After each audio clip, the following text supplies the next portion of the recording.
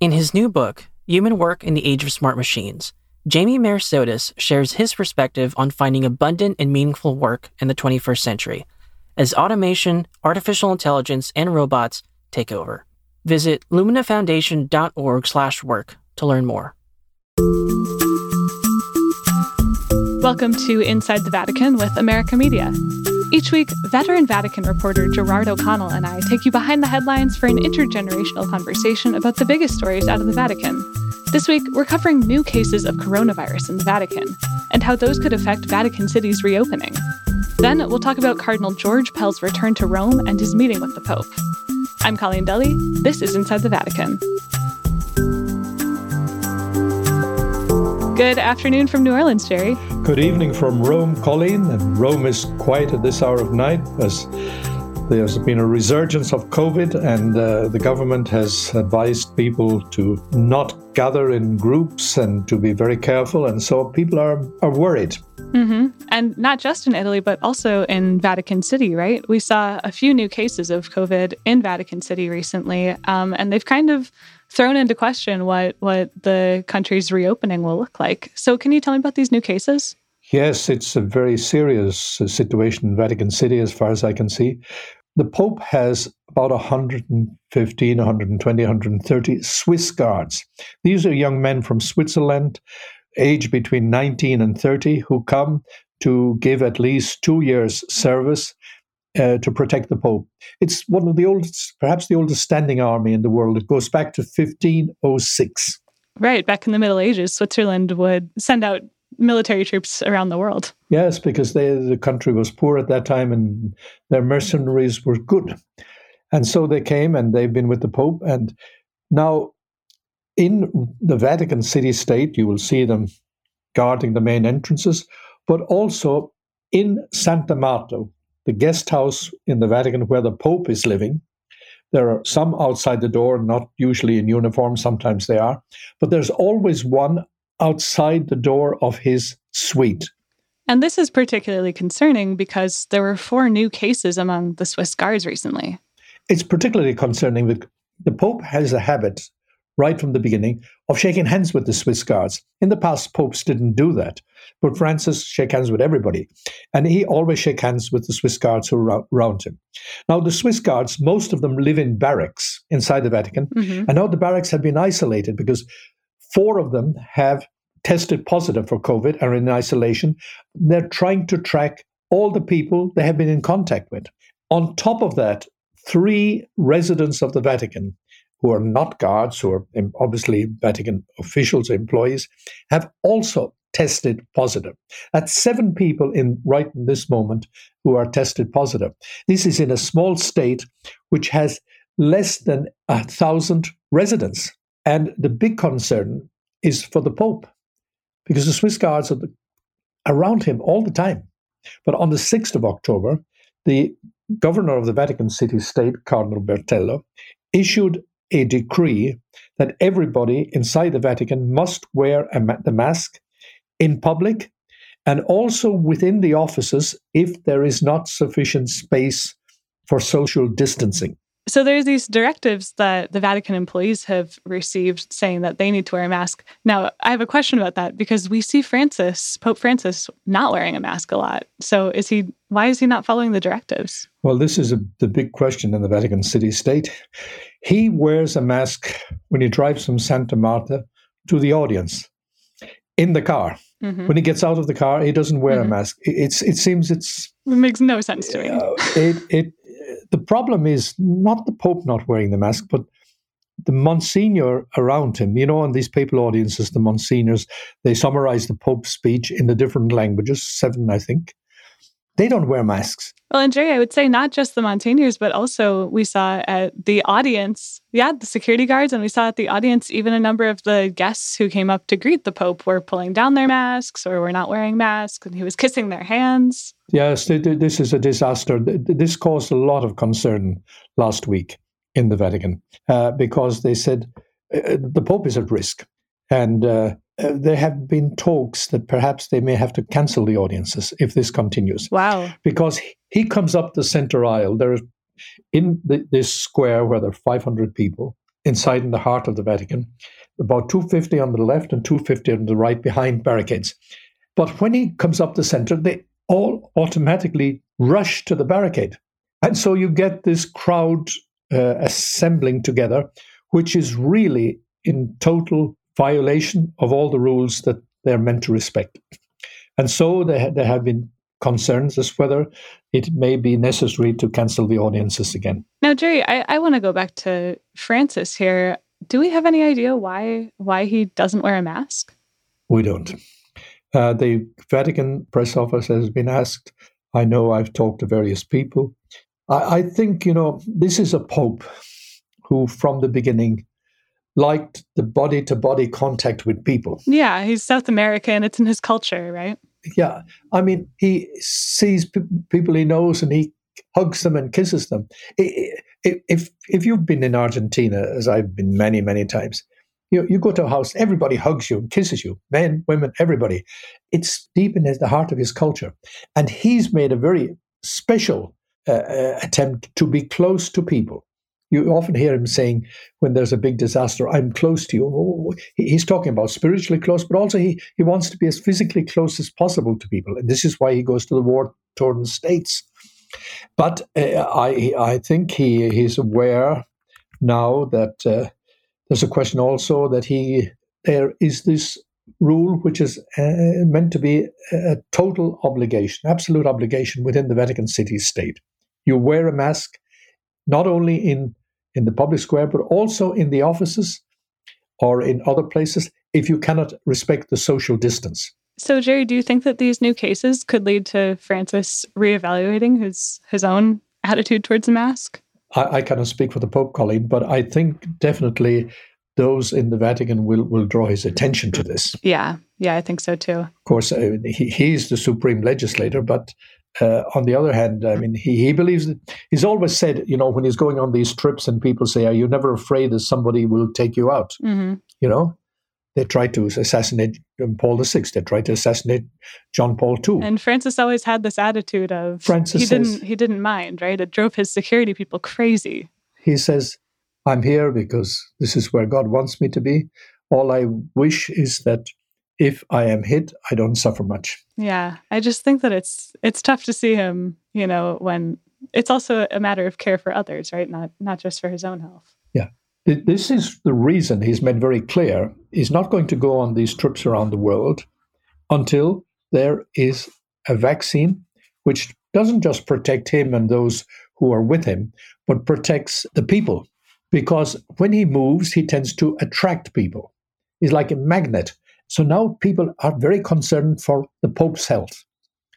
And they're saying, can somebody tell him? Can somebody tell him? Can somebody protect him? And so in the Vatican, I've heard people quite senior saying, well, maybe we should suspend the audiences. Mm-hmm. All right, Jerry. So we will keep our listeners up to date on what continues to happen with COVID and the Vatican, and also with Pope Francis and his own health and his own attitude towards masking.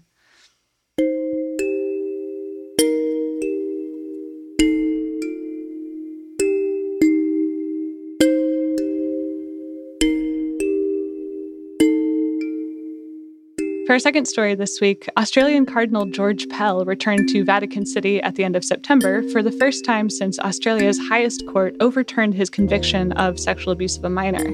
And the big story this week is that Pope Francis met with Cardinal Pell yesterday, on Monday, October the 12th, in a visit that I was surprised to see Vatican media gave a little bit of extra attention to.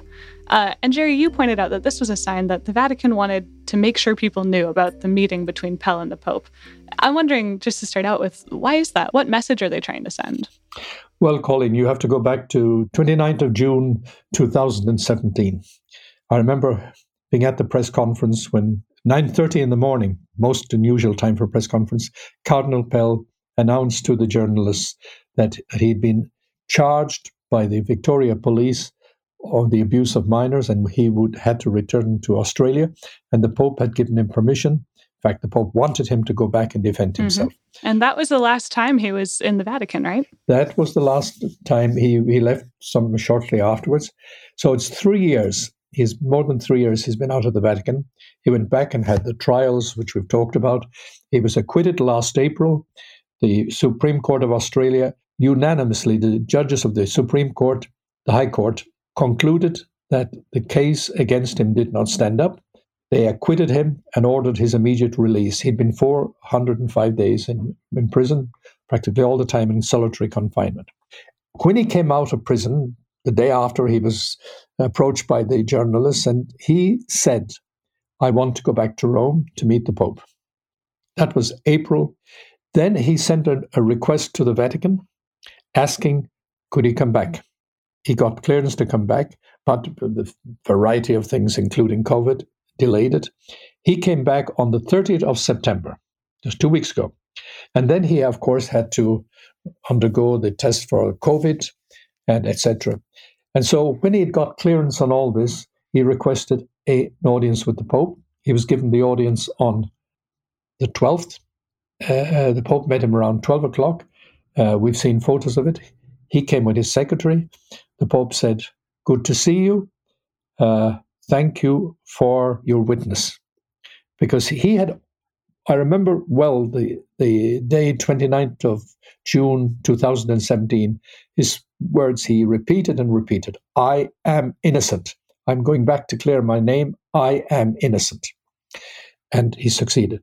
And so when he came back, the Pope recognized this by having the audience in the setting of the Papal Library, where he meets head of state and distinguished guests and others. It was a very formal occasion, but it was also a recognition before the world that I recognize this man was accused falsely, has been acquitted, and now I recognize him. Right. We should make it really clear that Cardinal Pell is not coming back to the Vatican to do some kind of job or take his old job on, right? He has no responsibilities. He's just here, to visit, basically. Yes, absolutely, because he was in the group of the Pope's 9 cardinal advisors.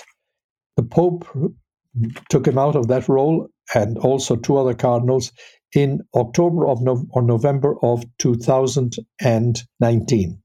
He was also head of the Vatican Secretariat of the Economy, like the Ministry for Finance. Right, and he was seen as quite a financial reformer. He was, but he had that role, he was given it in February 2014 for 5 years. So in February 2019, his term of office ended and was not renewed. And of course, in the March, he was sentenced to prison. So he came back to Rome, not as somebody with a job or a task, but he has an apartment in Rome. He has some of his belongings. And as he said himself, he wanted to meet the Pope and talk with the Pope. Yeah. Now, I have a question about this, and maybe some of our listeners might as well. We've talked before on the show about how the Vatican had launched a canonical investigation, basically a church law investigation into accusations against Pell when this court case opened up in Australia. And, it seemed odd to me that investigation seems to have kind of faded into the background. We don't really think that it's going to happen anymore, which you and I have talked about on the show. And in the meantime, Pell returns to the Vatican and has this high-profile, formal, highly publicized audience with Pope Francis. That seems a little odd to me. Why have they taken this overturning of the conviction in one case kind of as a reason not to pursue any further investigation into him? The Vatican opened its investigation into what happened in Australia at the time he was sentenced to prison. But they made very clear that the Australian judicial process should complete its course, because they did not want to be seen as interfering, or otherwise tampering with the process of justice in Australia. Cardinal Pell went through 3 levels. The first level, when he was convicted in the second trial, not in the first trial. Then in the appeals court, when he lost his appeal. And then in the High Court, Australia's highest judicial. So he was, first of all, convicted in Australia and then absolutely acquitted. And the unanimous decision of the Australians acquitted him. This was not the Vatican court, it was the Australian justice system. And so the case against him was decided in Australia that it did not have legs. And that was, of course, a very important signal to the Vatican. And there is, I understand, a principle in law that a person is not tried on the same case when you get this complete exoneration. And so the Vatican has not made any statement about its process, but my understanding is that because of this kind of understanding in the legal system, he will not go, nothing will happen. But you also have to understand that in Australia, one thing was the court case, which ended, the whole judicial process ended, totally acquitting him.